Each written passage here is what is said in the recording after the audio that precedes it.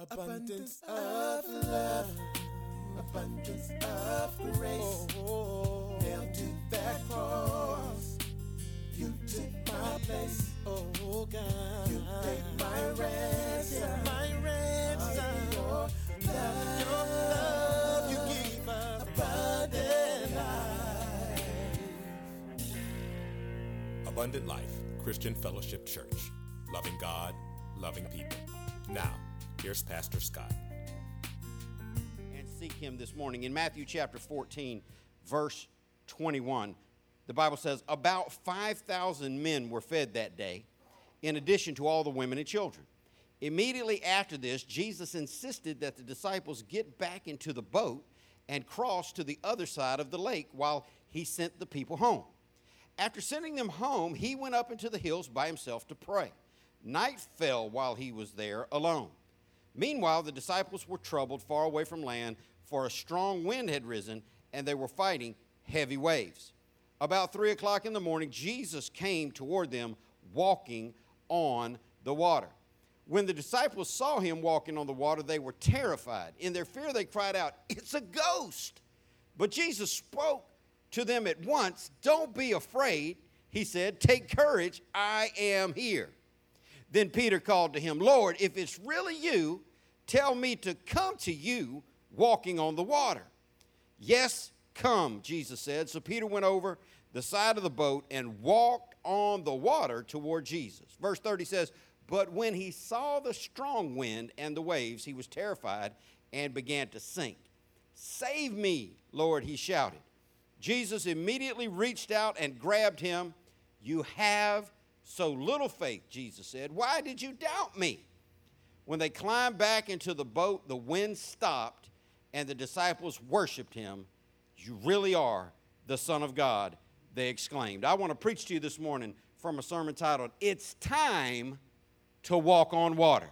Look at somebody and say, "It's time."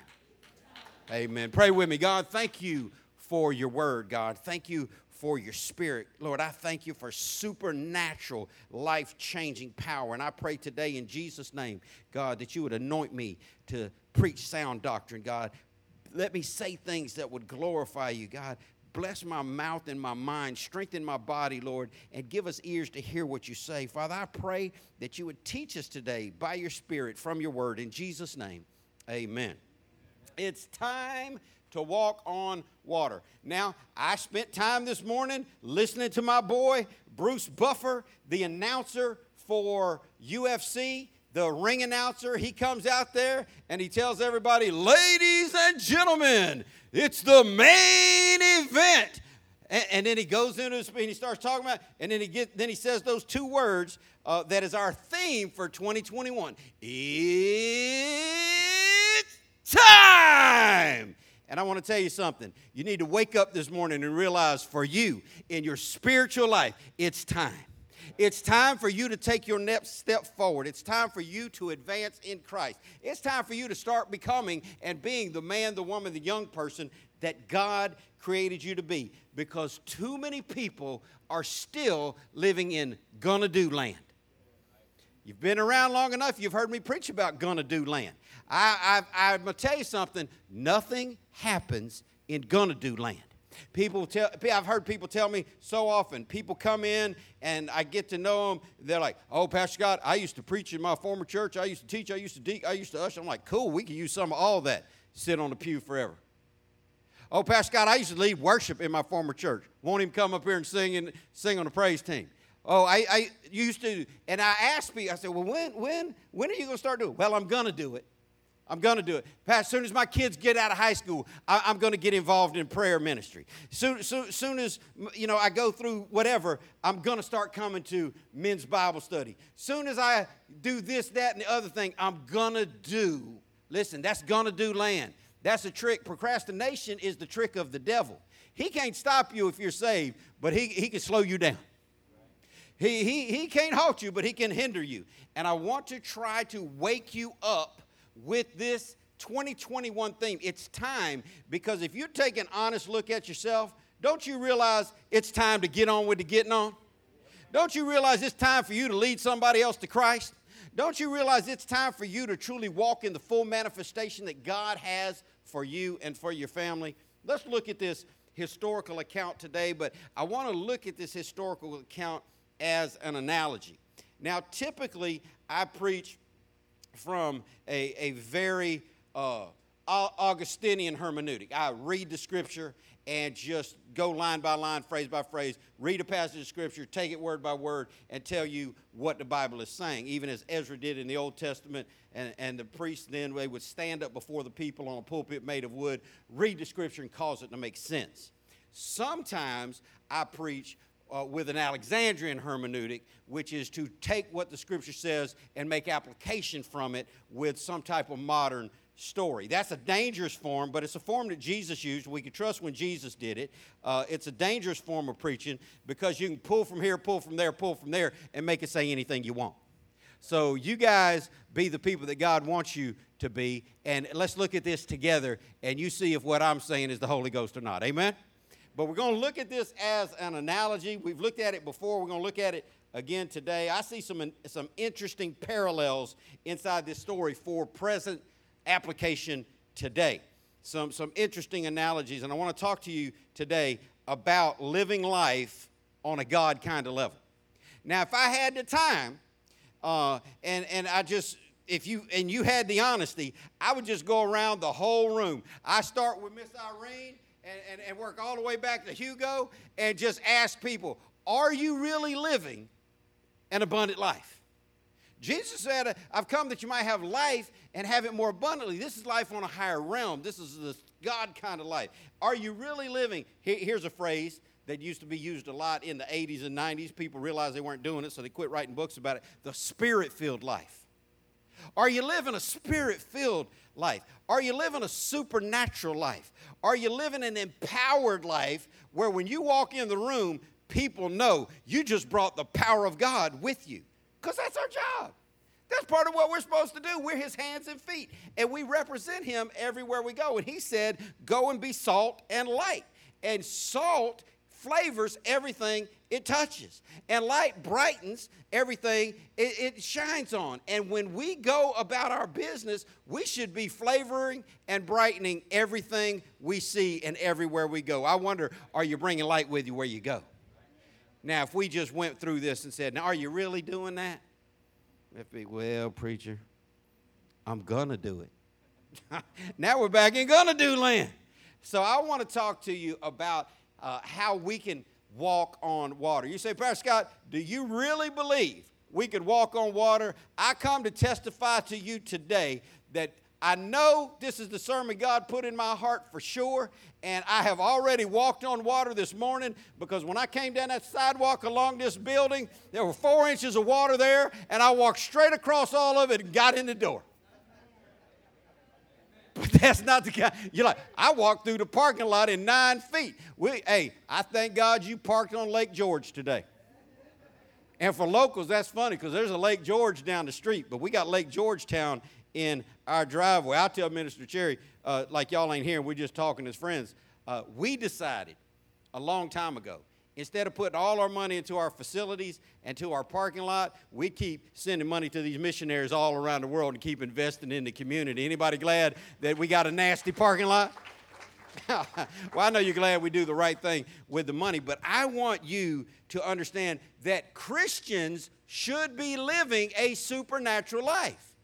You can know that the church is not where it needs to be. Church all over the world, because when somebody gets fired up, you can tell.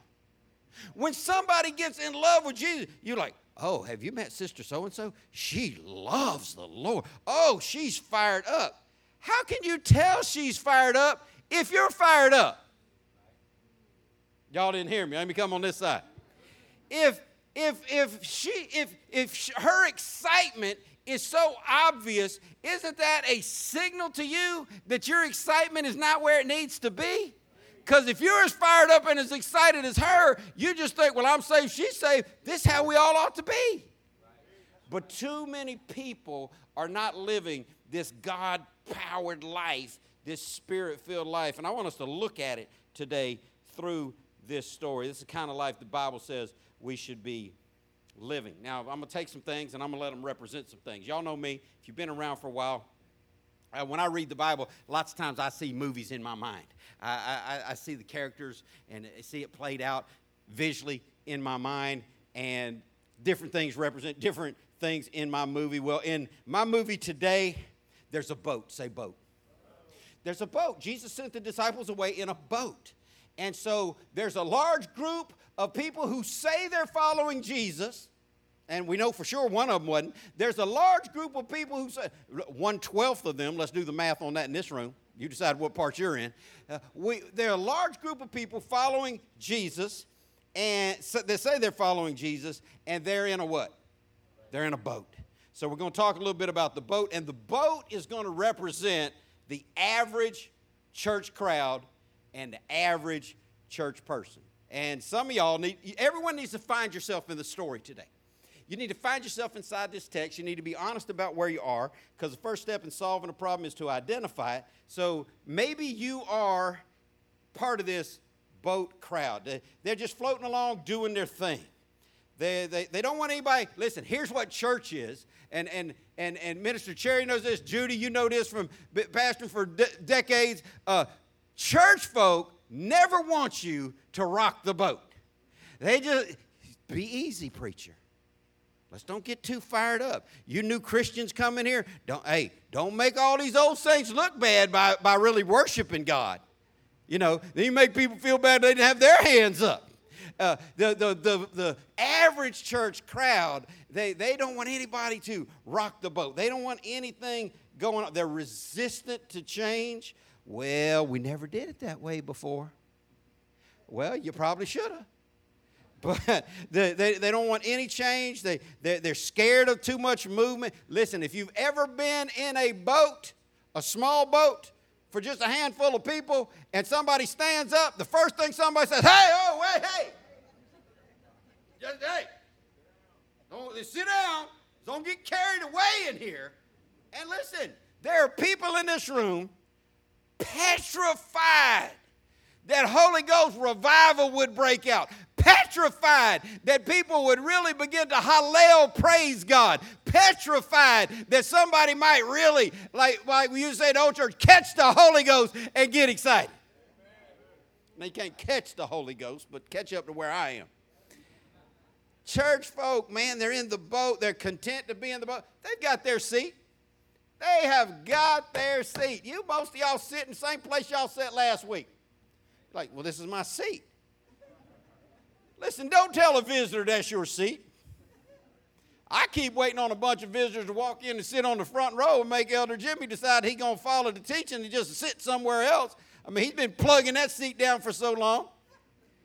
But I like to see you in the same spot. Let me be able to, you threw me, sister. You all over here. Now you're in the back. I don't think I ever saw you sit in that chair before.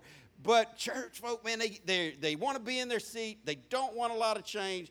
They want status quo. They're just content to drift along, not really accomplishing much, because they got their drift along buddies with them. And so they feel like doing my thing. Now, Peter, he's going to represent something too. Peter is going to represent who we ought to be. Peter is going to represent that spirit-filled Christian. Peter's going to represent that dare to be different Christian. Peter's going to represent that I got to get to Jesus no matter what Christian. Peter's going to represent that if y'all don't go with me, I'm going without you. Is anybody hearing what I'm saying? He's going to represent that I got to have Jesus Christian. And do you know if we had just 8 people like that, we could change the world? Well, what they say about a handful of people that was following Jesus? These uneducated, these ignorant, unlearned men have turned the world upside down for Jesus. Where's the handful of people turning the world? Where's the handful of people turning Jacksonville upside down for Jesus? Oh, no, the boat's rocking already. Some of you are like, it's going to be one of them days. Hey, it's going to be one of them days.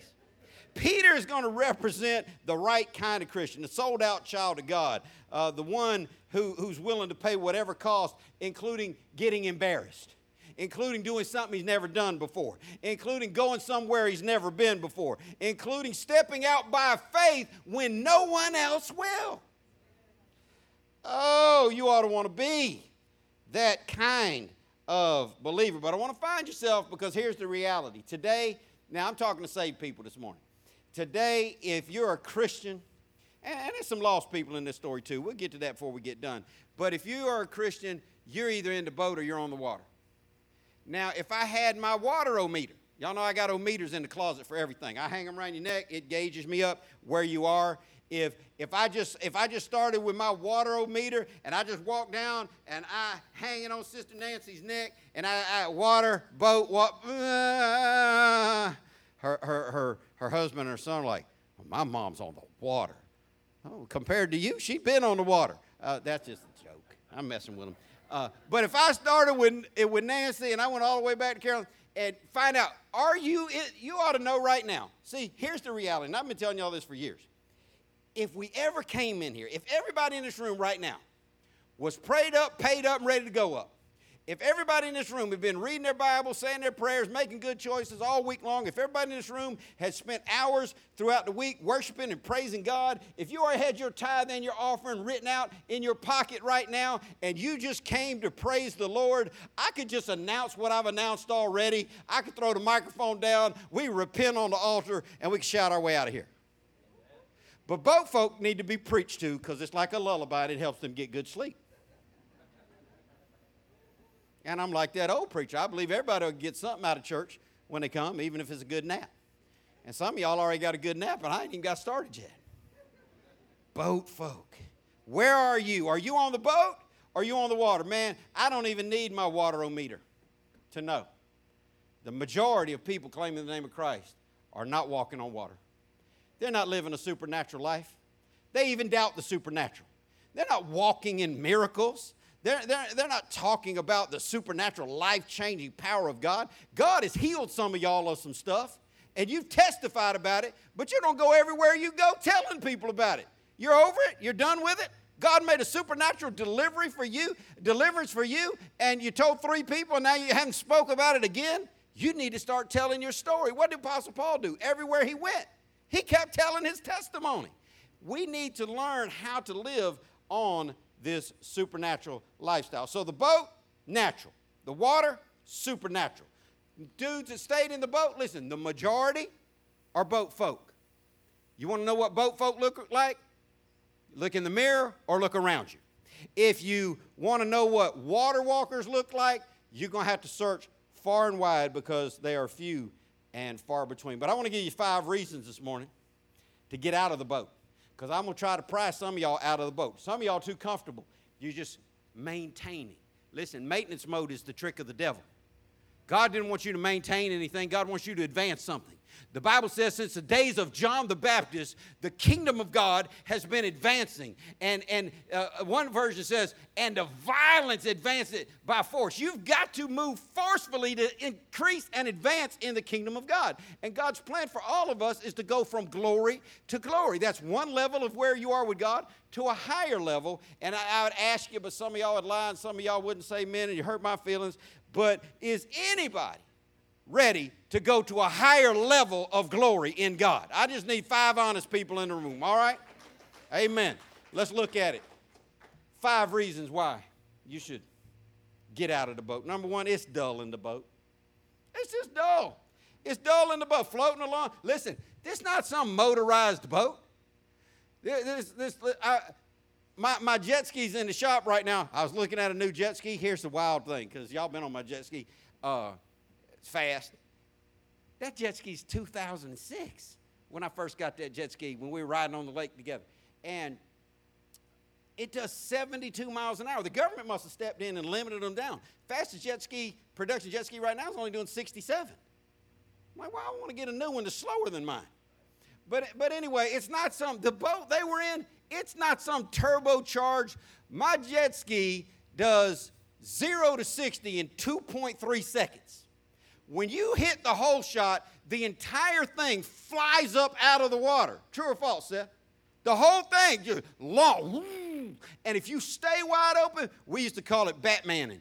We just stay on the throttle, it would hit, and it would just bounce across. as long as one. This isn't one of those kind of powerful boats. This is a no motor having boat. This is an engineless boat. This is a not going anywhere boat. This is just barely moving along. It's dull in the boat. Look at somebody say it's dull. And that's how religion is.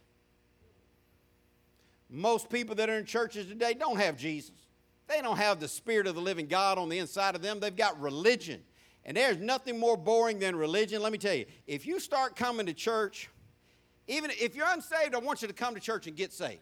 But if you keep coming to church as an unsaved person, let me tell you what's going to happen. It's going to be boring, and you're going to get bitter. It's going to be boring, you're going to get bitter. It's going to clutter your calendar up. Oh, man up again. Oh, we got to come out there. Fellowship night. Oh, baptism night. There's a calendar. It's going to clutter up your calendar. It's going to get you talking about people you don't like. You're going to become one of those church people that badmouth folk. You're going to be roasting the preacher for lunch. It's just boring. Church without Jesus is dull life in an engineless boat. And that's why churches try so hard to entertain people. See, if everybody in the room was saved today, if everybody in this room was saved, sanctified, baptized in the Holy Ghost, and in love with Jesus, we wouldn't have to sing you happy. You wouldn't care if it's the worst sound service in the world. You wouldn't care if the PowerPoint didn't work. You wouldn't care if the air conditioner didn't work. You wouldn't care if the preacher couldn't preach. You would just be fired up for Jesus. Boy, it is hot in here, though. We need to, make sure the air's running. And if I faint, y'all call it the Holy Ghost. Throw money on the altar. Life in the boat is boring. Religion is boring. This life, this trying to pretend like you're a Christian but don't have the power of God moving you on a regular basis, that's just hard. But churches are so filled up with lost folk, comfortable lost. I want lost people to be in this church. I want you to bring lost people with you every time you come, but I want them to get saved. Come lost, but don't stay lost. Come lost, but get saved and get changed and get filled with God so you change. But churches that want to fill seats, churches that want to pack them in, churches whose main goal is to have a large attendance and a low impact. Because if you start asking people to have a high impact, that means they got to show up for food and clothing on Thursday and Friday and Saturday. But churches that just want to have a big show on Sunday, they can't really look for just biblical truth. They got to add entertainment. Say entertainment. Churches try to entertain people to draw more people in. And that's why we don't do entertainment here, because we want one thing to draw you in, and that is God the Father, God the Son, and God the Holy Ghost. Because I learned early. Dr. Lindsay told me early at the Great Fellowship Baptist Church downtown Jacksonville when he was alive. He was preaching a pastor's conference, and he called everybody boys. I called all the young preachers preacher boys, or he'd just say boys. He said, boys, remember this. When you're pastoring, whatever you draw them with is what you're going to have to keep them with. If you're going to draw them in with games and toys and tricks and schemes and marketing and production and promotion, don't expect that they're just going to stay for the Word of God. So there's a little Bible lesson for everybody. We don't do a lot of entertainment at Abundant Life, but churches, man, here's what churches are doing.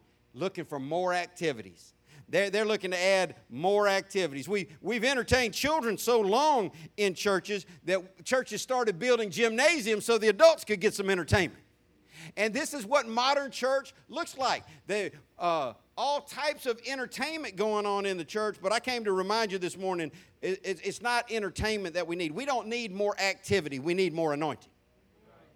We don't need more programs to keep us busy. We need more power to keep us moving in God's kingdom, because it's dull in the boat. And here's the thing. If you're saved and you've been dealing with life and you've been letting life climb up on you and you've realized that you're stuck in this lifeless boat and you're not as fired up as you used to be and you're not as fired up as you know God wants you to be, you ought to be sick of where you are.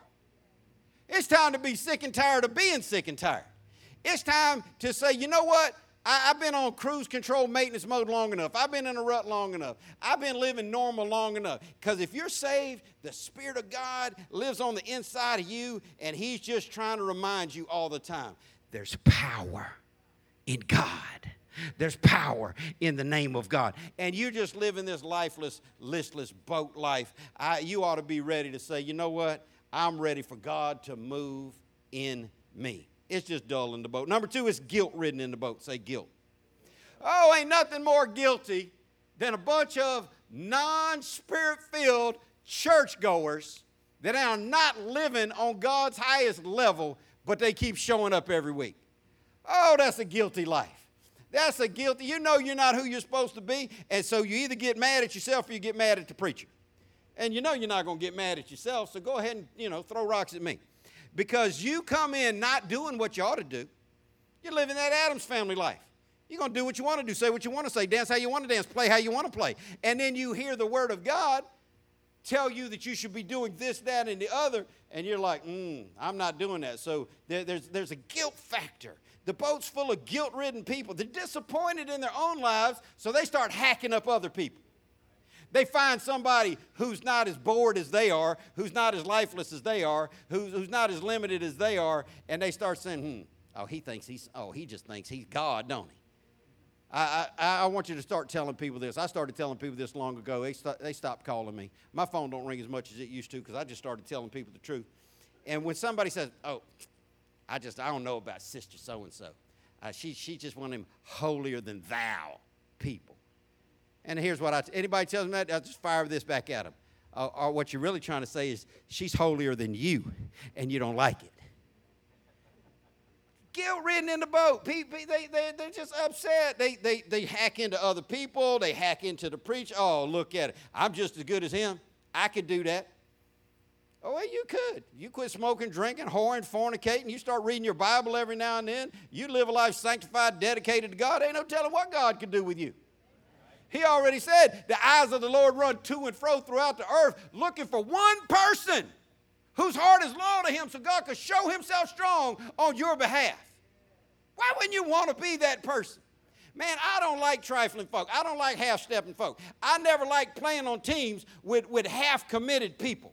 I like people who want to. Now, we got Coach Green in the back. Don't you want a player who would just look at you and say, let me have the ball, coach. Trust me for this last. Everybody wants that guy on their team. Everybody like, oh, don't ask me to shoot the final shot, coach, because I'm going to miss. What you doing on the team? I just want to ride the bench this year because, I just want the uniform, but I don't want to sweat. Get off the team. I just want to sit in the boat of church pews and chairs. I want the air to be right. I don't want you to preach too long. Ha, ha, ha. You came to the wrong church for that. Don't want to get involved. Man, it's just because you feel so guilty, and then you just start getting bitter, and you start talking bad about people. Then you start saying stuff that's not true. They don't love it. I might be blah, blah, blah, blah, but I love God just as much as them. Really? Really? Do you? Or do you just say you do? What did Jesus say? Why call ye me Lord, Lord, and you don't do the things that I say? See, it's time to put the hay down where the goats can get it, because people in the boat, they feel guilty. So they do what boat folk do. They find other boat folk who are just like them, and they row up with them. They get in rows with them. If you've ever been on a cruise ship and you tried to talk to people, you end up finding people that you have common interest in, and you end up sitting with them. You maybe even eat meals with them throughout the cruise ship. But this is what people do in the guilt-ridden boat. And so you find people in church who have your same issue. See, like attracts like. Gossipers want to sit on the boat row full of gossipers. So you got somebody to talk to. I'm telling you, I'm going to save you some embarrassment. Don't come in my office crying. Pastor Scott, I just don't know why. It just seems like people just tell me all the time. People are just gossiping to me like I want to hear it. I just don't know why. It's like everybody want to talk bad. They just come to me and dump it all on me. I'm going to save you some time and embarrassment on that, because I'm going to just let you know. People typically only deposit garbage in a trash can. What about you made them think you're a trash can? What about you made them think you were going to accept their gossip? Listen, you would get kicked off the gossipers row in the boat if you tell them gossip ain't holy. They'll be like, he can't sit with us no more. We're going to have to move him up. That's okay. There's room on the smoker's row. Got to have a smoking section on the boat. Some of y'all ain't lived long enough to remember when restaurants had smoking sections. And if you didn't smoke, you wanted to be as far away from that line of boundary as you could, because this booth was non-smoking. This booth was smoking. And if this booth was smoking,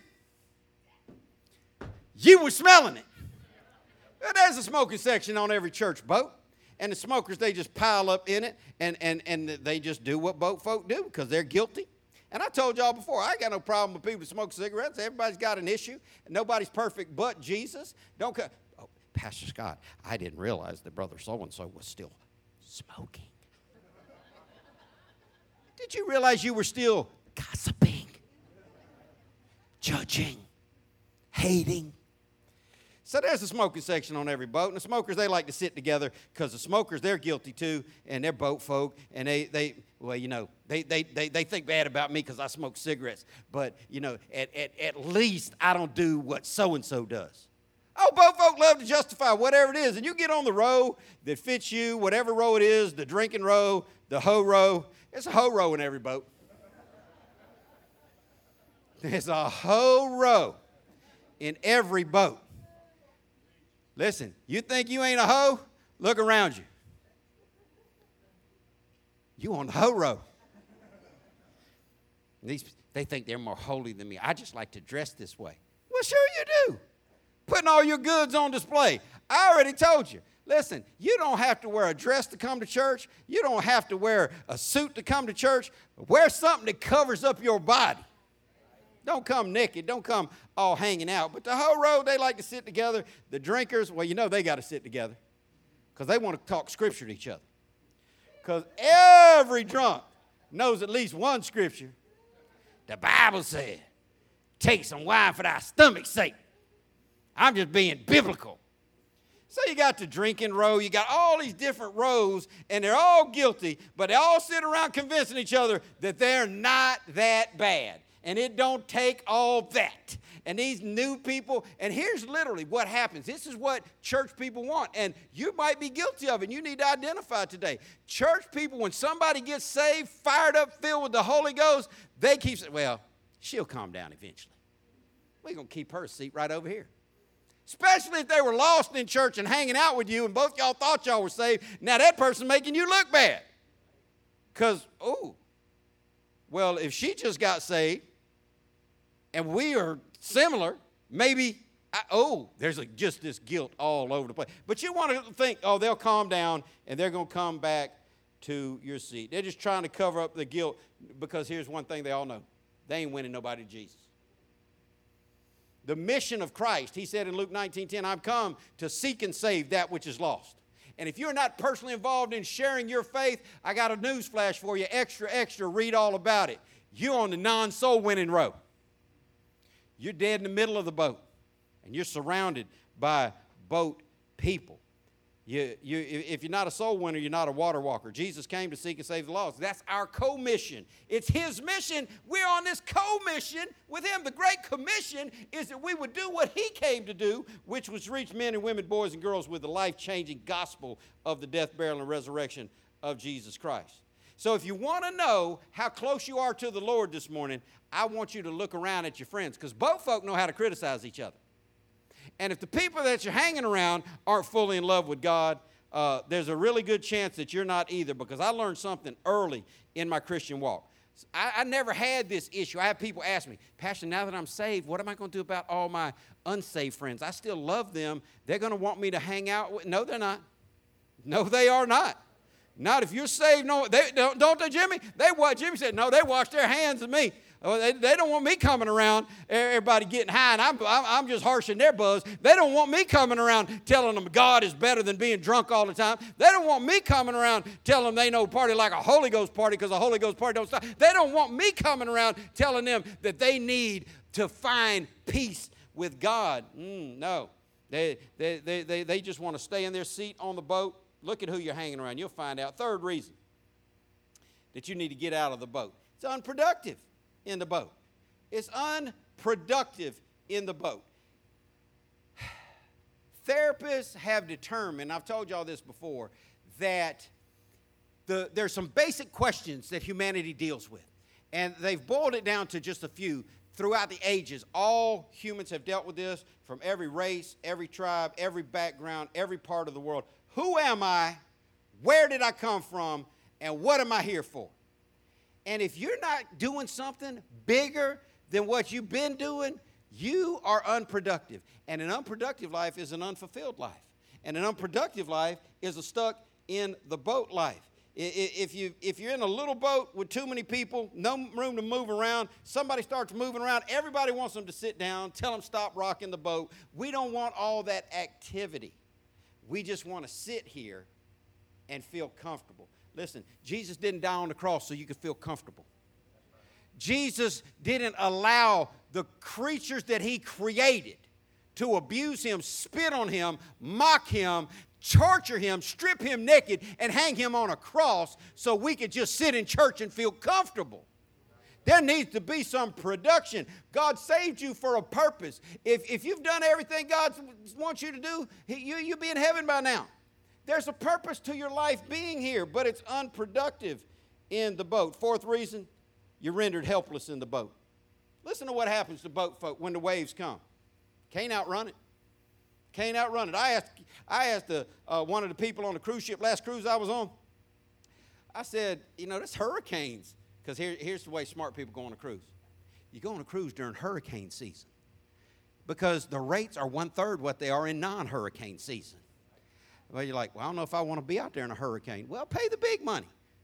If you really don't want to go out there and you want to go on a Disney cruise, because you can go Carnival for $129 or you can go Disney for $4,000. I mean, that's just the difference. Check it out. You'll find out I'm telling the truth. But here's what they told me. We've been doing this long enough. We know how to steer around the hurricane. I'm like, you going to drive around a hurricane in this big boat? They sure do. They're out there in every hurricane. Those cruise ships are out there in the middle of hurricanes, and they just steer around them. They just move around them because they got big engines. Well, the engine that these people were in wasn't in existence. It was a boat that was helpless. It was rendered helpless, and your life, when you are in the boat of churchism, when you're in the boat of religion, when you're in the boat of Phariseeism, when you're in the guilt-ridden boat, you are rendered helpless when the storms come. You don't have power to drive away from the storm. You don't have power to drive through the storm. You don't have power to overcome anything. What's the Bible say? If you faint in the day of adversity, your strength is what? Small. If you faint in the day of adversity, why? These people in the boat, they don't have strength. They can't overcome anything. So when the waves come, they're just holding on for Jesus. Listen, if I ask one more person, how you doing today? Well, I'm holding on, Reverend. Holding on? Jesus didn't die on the cross so you could hold on. You should be advancing. You should be dominating. He told us to go and just dominate everything, have dominion over everything. Boat people, they're just helpless. They're in a boat full of people being tossed around, banging into each other. That's why so many people, well, I got hurt in my last church. Well, bless your heart. Amen. I got hurt falling down a waterfall. I didn't blame it on God. But I got hurt in my last church.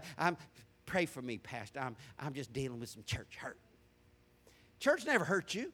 The church is perfect. The church is holy. The church is spotless and without wrinkle, without blemish. The church is the bride of Christ. It had been sanctified by the blood of Christ. The church is the body of Christ, and he's the head that has perfected us. We are clean by the word he has spoken over. The church didn't hurt you.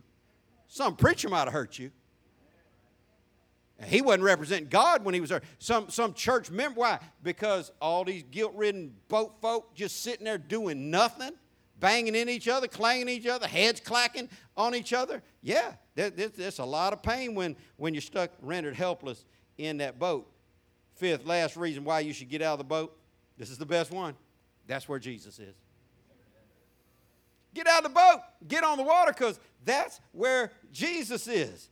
And sometimes, I'm going to tell you this, God will send a storm your way just to see if you'll hold on to your dead religion or if you'll get out of that boat that you've been in and you'll move toward Jesus. Pastor Scott, I just don't understand. I don't understand why I keep going. He says, I'm trying. Listen, I'm going to save you some trouble. I'm going to save you an hour and a half of counseling time. Save myself an hour and a half of counseling time.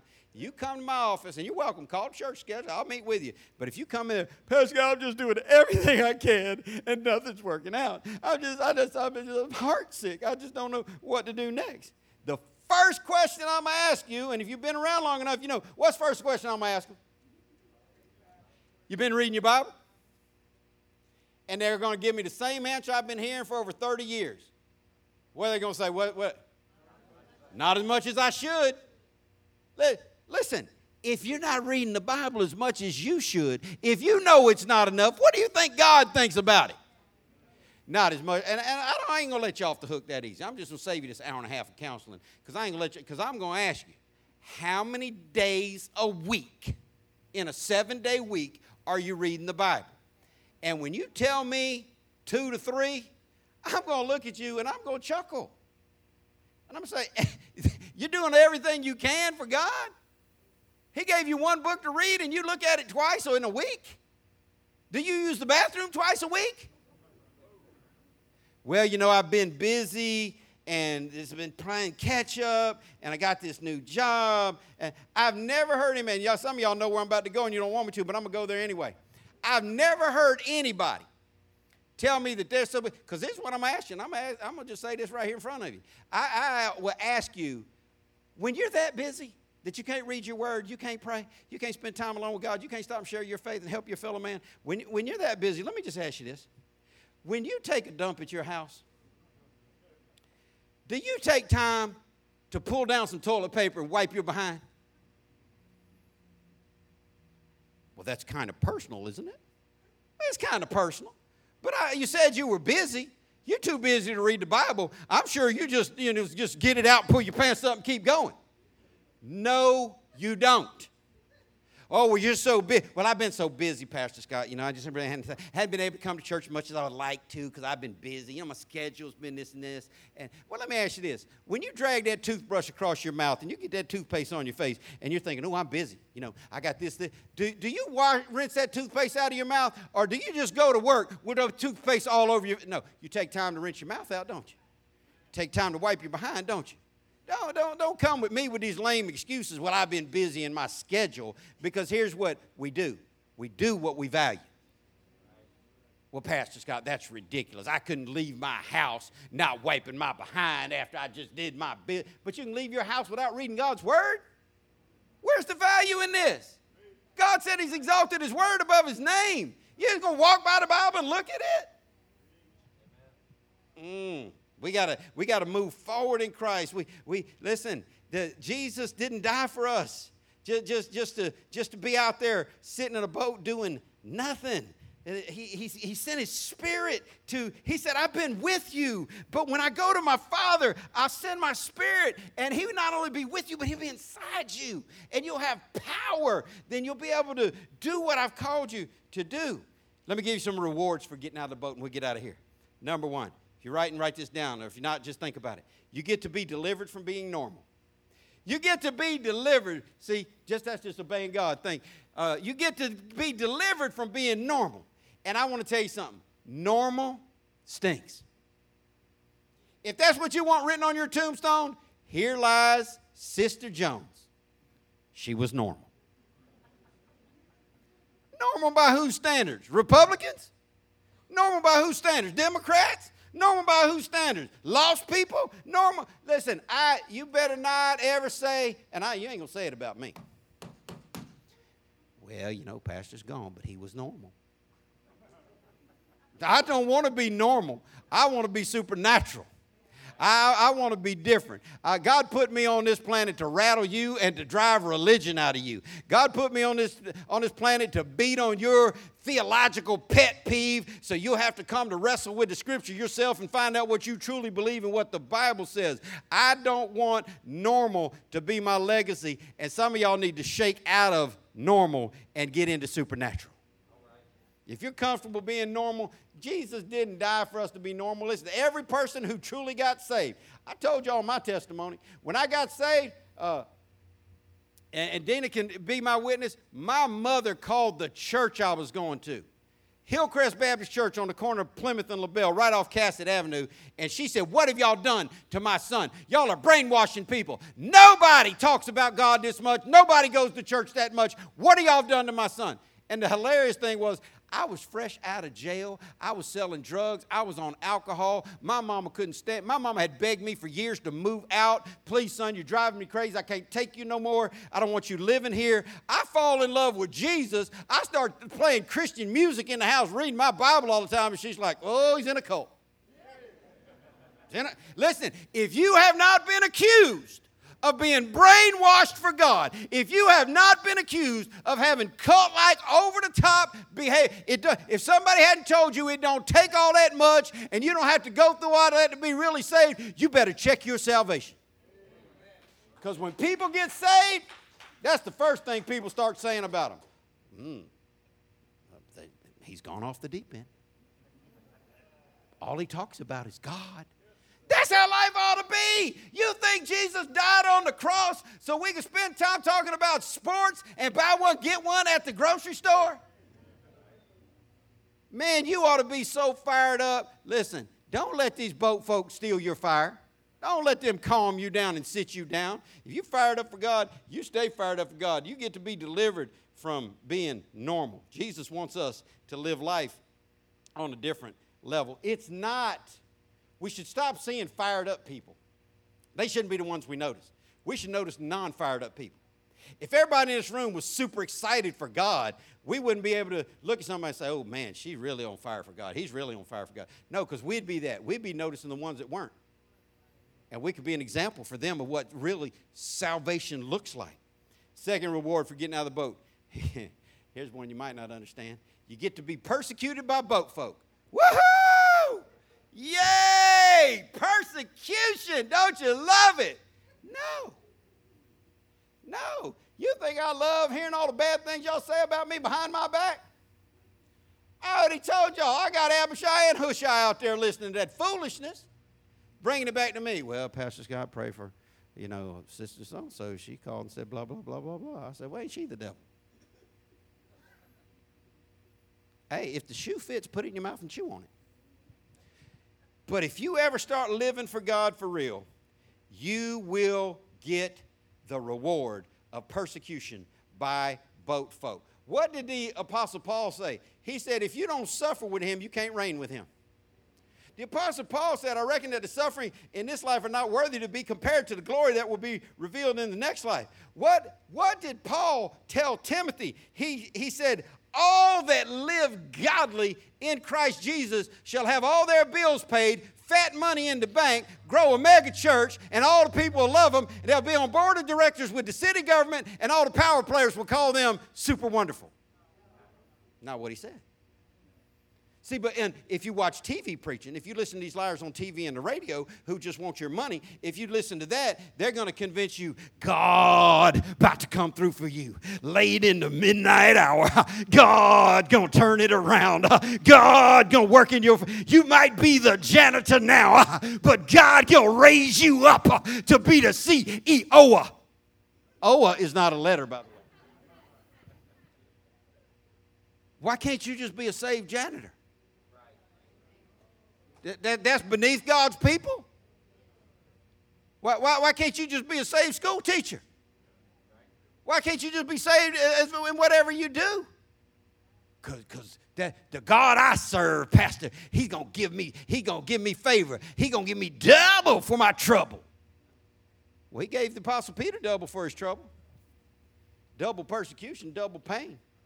I wish TV preachers could have been there at the persecution of the Apostle Peter, the man God used to preach Pentecost where 3,000 souls got saved and filled with the Holy Ghost. And just months later, just years later, they're crucifying this man upside down. Because I know the mega church preacher, they're holding Mrs. Peter's hand. And they're like, right now I need you to agree with me by faith. Touch and agree, touch and agree, touch and agree.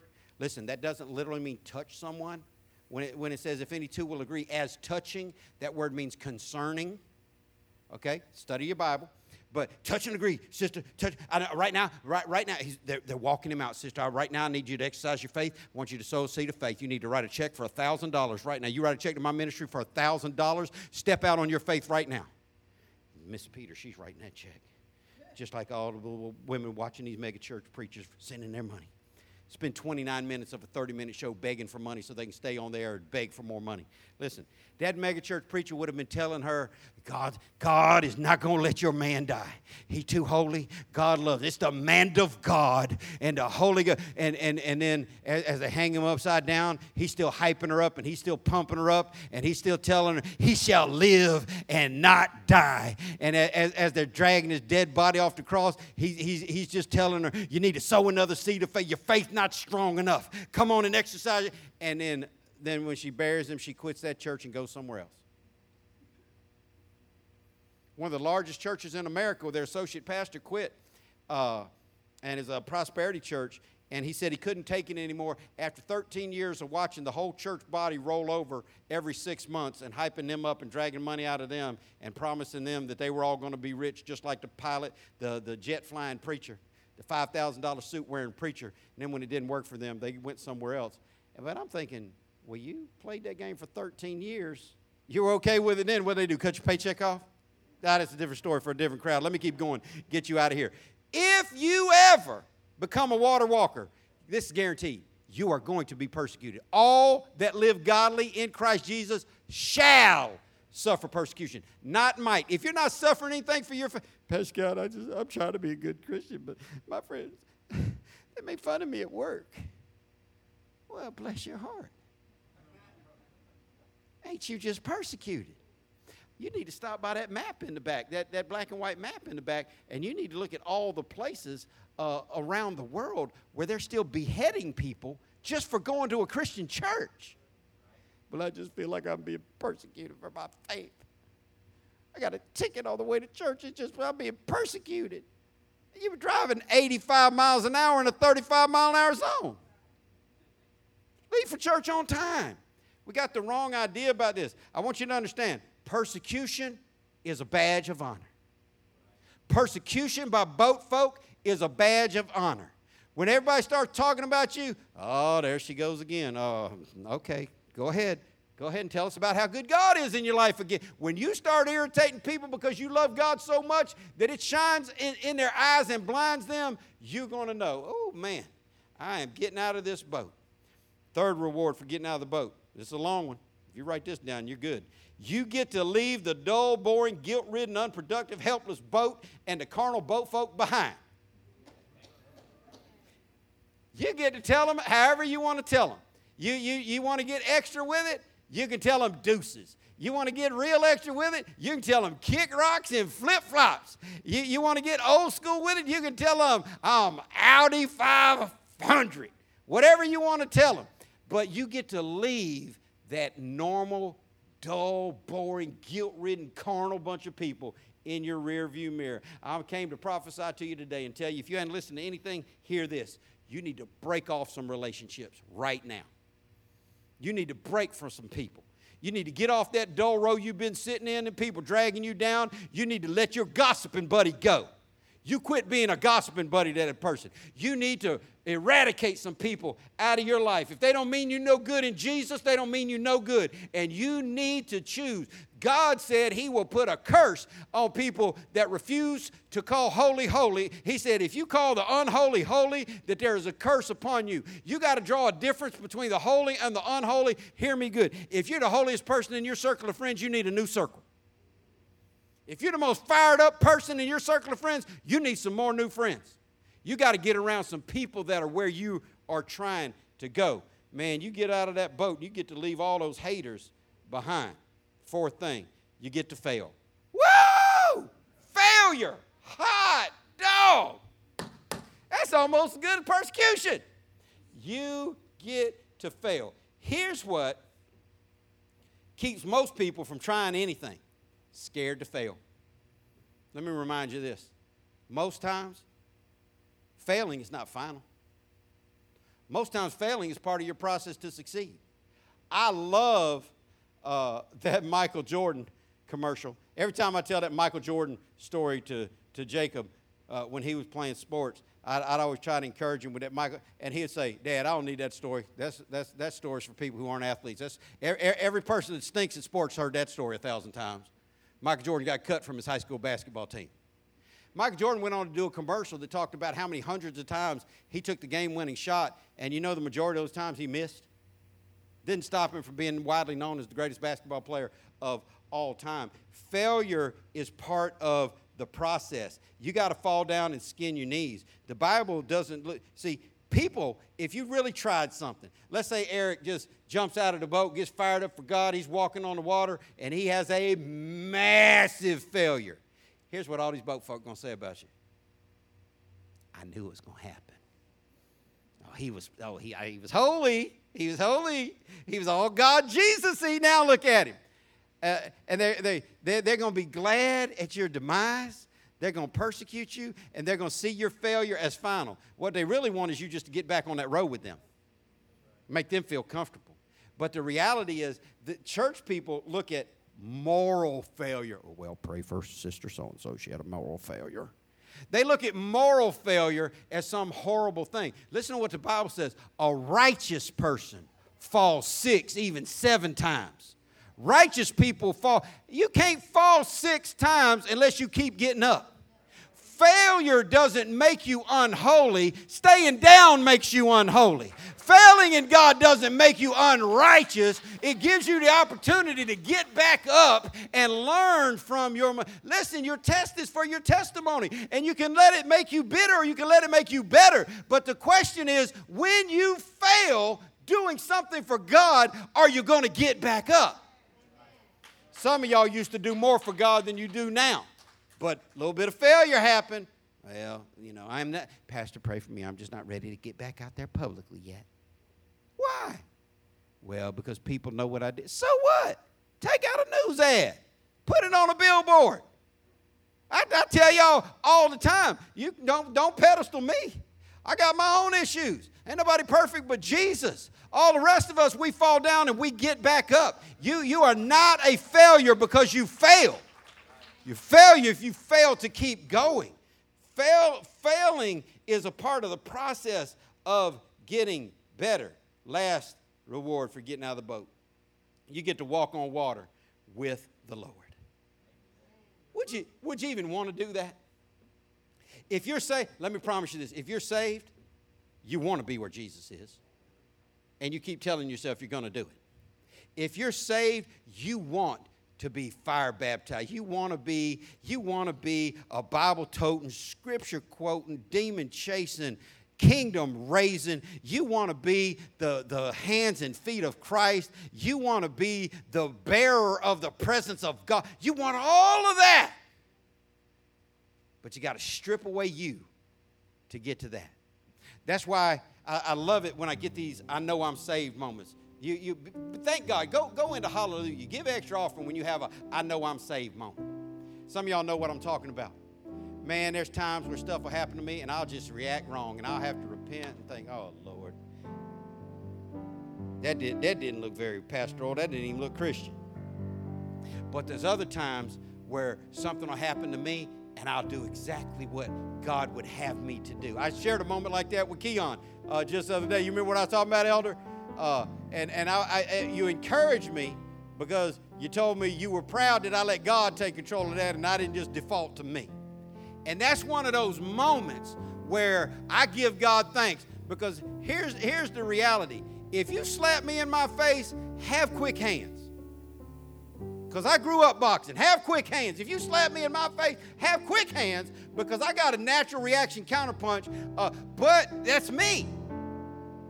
And I don't want people to see me. That's why I tell you when you say, Pastor, I had to give some people a piece of my mind on the job the other day. The world doesn't need a piece of your mind, and they don't need my counterpunch. They don't need to see more of us. They need to see more of Him. And if you are saved, you want those moments. Man, I was so excited. Here recently somebody was so out of control, and I just maintained. I just stayed on the Lord, and I just continued to love them. and share Christ with them, and it finally broke, and God got the glory. And I left away from there, and I thought, man, I know I'm saved for real. And I know I'm walking with God today, because if that had happened on a different time and a different day, it would have went different. How many of y'all know when you get saved for real, some stuff goes different? You ever had that feeling where you're like, boy, you better be glad, girl, you better be glad I'm saved for real, because I'd be snatching your wig loose right now, stabbing you. Man, if you're saved at all, you want to be that water walker. You want to be filled with God's presence. You want to be the bearer of the Spirit of God everywhere you go. And the biggest reward for getting out of the boat is you get to walk on the water with Jesus, side by side, feeling His power, experiencing life on a new level. Nobody ever walked on water. Peter was a fisherman. He'd been on water his whole life. He never walked on it. He never thought about, let me just do this. Let me just step out of this. Let me tell you what happens. You cannot step out of a boat without supernatural. The Bible says he stepped out of the boat. You can't step out of a boat without supernatural Holy Ghost power, because when you put this leg over, you're not stepping anymore. You're falling. As soon as the sole of that foot hits the water, you didn't step onto the water. You fell onto the water. He had never even imagined stepping out of a boat onto the water, but he got to experience something new because God was there. If you're saved, you believe God is on the inside of you. How much power do you have? The sad reality is the average Christian in the average church doesn't have enough Holy Ghost power to blow their own nose. We should be changing this world. We should be changing this world. We shouldn't be sitting down, and I'm guilty of it. We shouldn't be sitting back knowing that tomorrow night a bunch of paid rioters are going to light Minneapolis on fire and burn Minneapolis to the ground. What we should be doing is having faith in God and praying for the Holy Spirit to fall down. And listen, hear this about riot. It's not the people that live there that's doing this. Well, I just don't understand why they just burn their own city to the ground. These are paid insurgents coming from outside the city, paid money to go in there and create havoc and wreak trouble and do dirt. See, protesting is good, and if protesters were left alone to protest, we could advance some justice in this country. But when they pay rioters to come in there and start breaking windows out, hey, because then Billy Ray and Jamal are both going to say, they taking TVs out of Target, I'm going to get me one too. Listen, if we would begin to be the people God wants us to be, we could pray away some of this stuff. We could call down power from God on some of this stuff. If you study revival, I know Stacy studied revival movements. We talked about, if you study revival, you find out there were cities, even in America, when God's Spirit was moving so big, they shut bars down and people were getting saved. They had people fainting in restaurants just walking by, men and women of God, because the power of God was so strong on their life. They had people just walking up to saints crying, how can I have real salvation? Where are those days? Well, Pastor Scott, it's a new day. It's the same God. We're just not walking on the water with Him. Man, Peter got to feel something that you ought to want to feel. He got to feel life on a bigger level. He got to do some things he couldn't do on his own. Let me tell you this, and I'll get out of here. If you can explain everything that's happening in your life, it ain't God. If your goals are so small that you can accomplish them, that ain't God. You need to live life on such a level. Listen, there's nobody in their right mind that should believe. How much money are we giving away on this food? A month? A year? A quarter? What's the number? It's about 50,000. 50,000 a week. We don't take in a fraction of that. You think we've ever seen 50,000? We've never seen half that come in a week. We don't see a quarter of that come in a week. We're excited if we see 10% of that come in a week. We're giving away $50,000 worth of groceries every week after week after week after week. 2,000 people. We got 100 people here today. We got 2,000 people got fed out of here yesterday, it doesn't make sense. And I'm going to tell you something. You start walking on water, God's going to give you power to do things that don't make sense. You're going to stop wondering when God's going to hear your prayers, and you're going to start seeing miracles happen in your own family. Here, it's God's plan, and I'm not upset with it. I'm believing God for all of your family members. But let me tell you what God's plan is. You repent and be baptized, you will be saved, and your house. I'm telling you about my own story. I got saved. God changed my life. It wasn't long after that, my sister came and got saved. It wasn't long after that, Mama got saved. Isn't that right? It wasn't long after that, my brother, everybody in our house got saved. Why? Because we were walking on water. We weren't sitting down watching 50 hours of television every week. We had Bibles in our hand, and we had knees bent and hands raised. And if the church would start being the church, we could change this world. And they wouldn't be worried about protesters and rioters. They'd be worried about them Christians coming this way. Oh, it's time. It's time. People make too much out of the wrong thing. They make too much out of the wrong. They look at Peter and they say, well, look at what the Lord said. Oh, ye of little faith. Peter got told. Yeah, Peter got told. But what do you think he told them other people in that boat? Oh, y'all cowards, y'all didn't get out there. They're like, you sunk, didn't you? Not them first few steps, baby. I was cruising. And you're out there with the Lord. And when you fail and you're close to God, guess what God does? He just reach out and pick you right back up. I want you to live that kind of life. If you're here and you call yourself a Christian, it's time for you to stop being normal. It's time for you to stop being churchy. It's time for you to start being a supernatural water walker. Some of you have been sitting in the boat for too long. God wants to use you. God gave you gifts and He gave you talents, not just so you could walk around acting all special. He gave you gifts and talents so you could use them.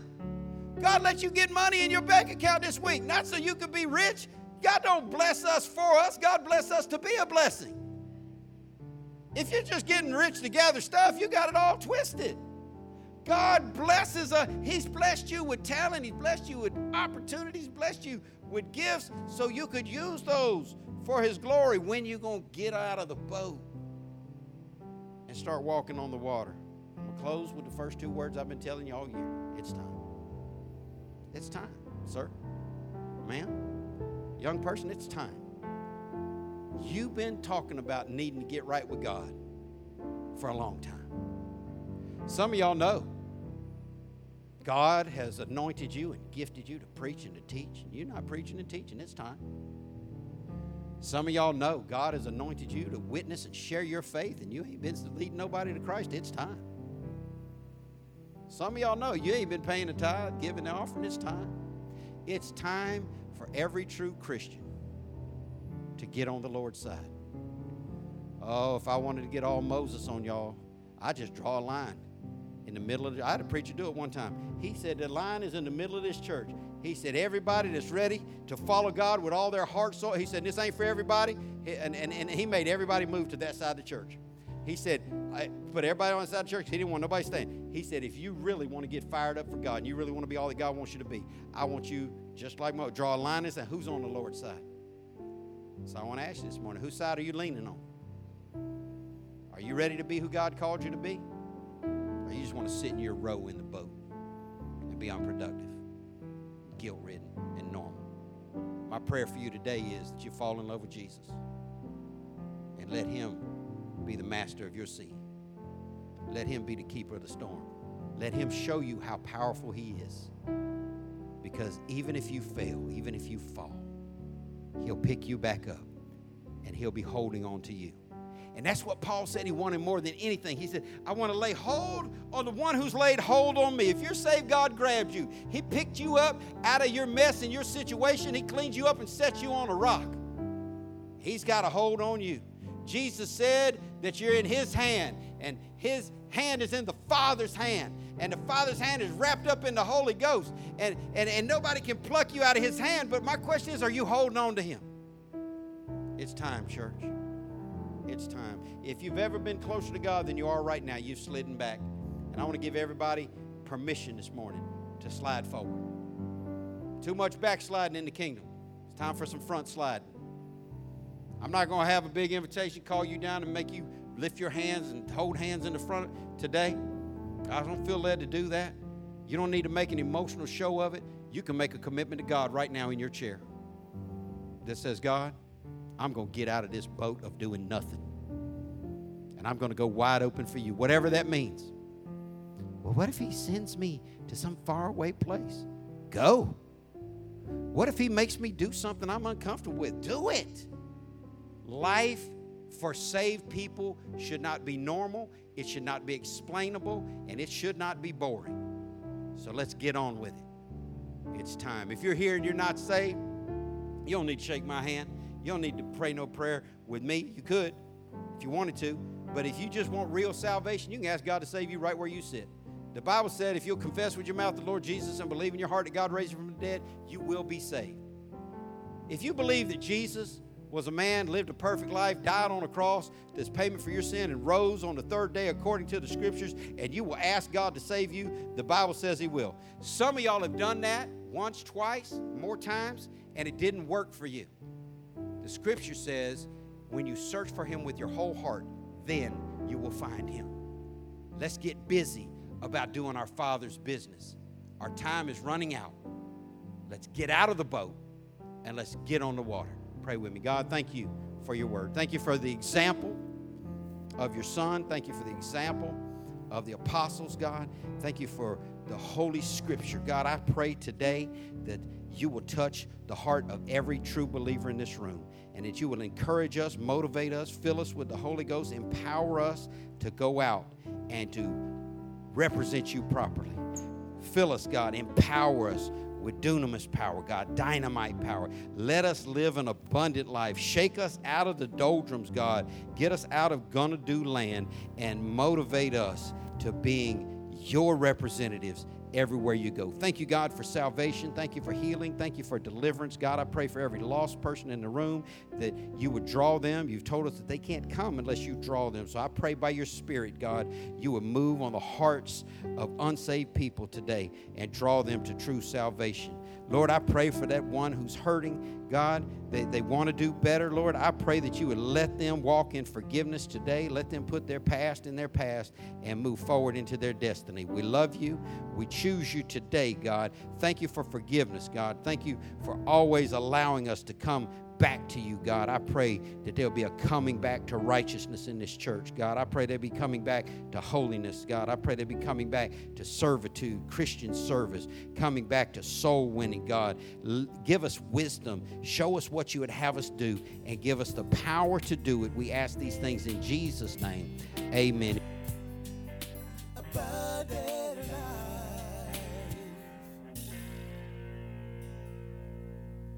Thank you for listening to the ALCF Sound Doctrine Podcast, and visit us on the web at alcfnow.org. Your financial support for this ministry allows us to share the gospel around the world. Your support is greatly appreciated.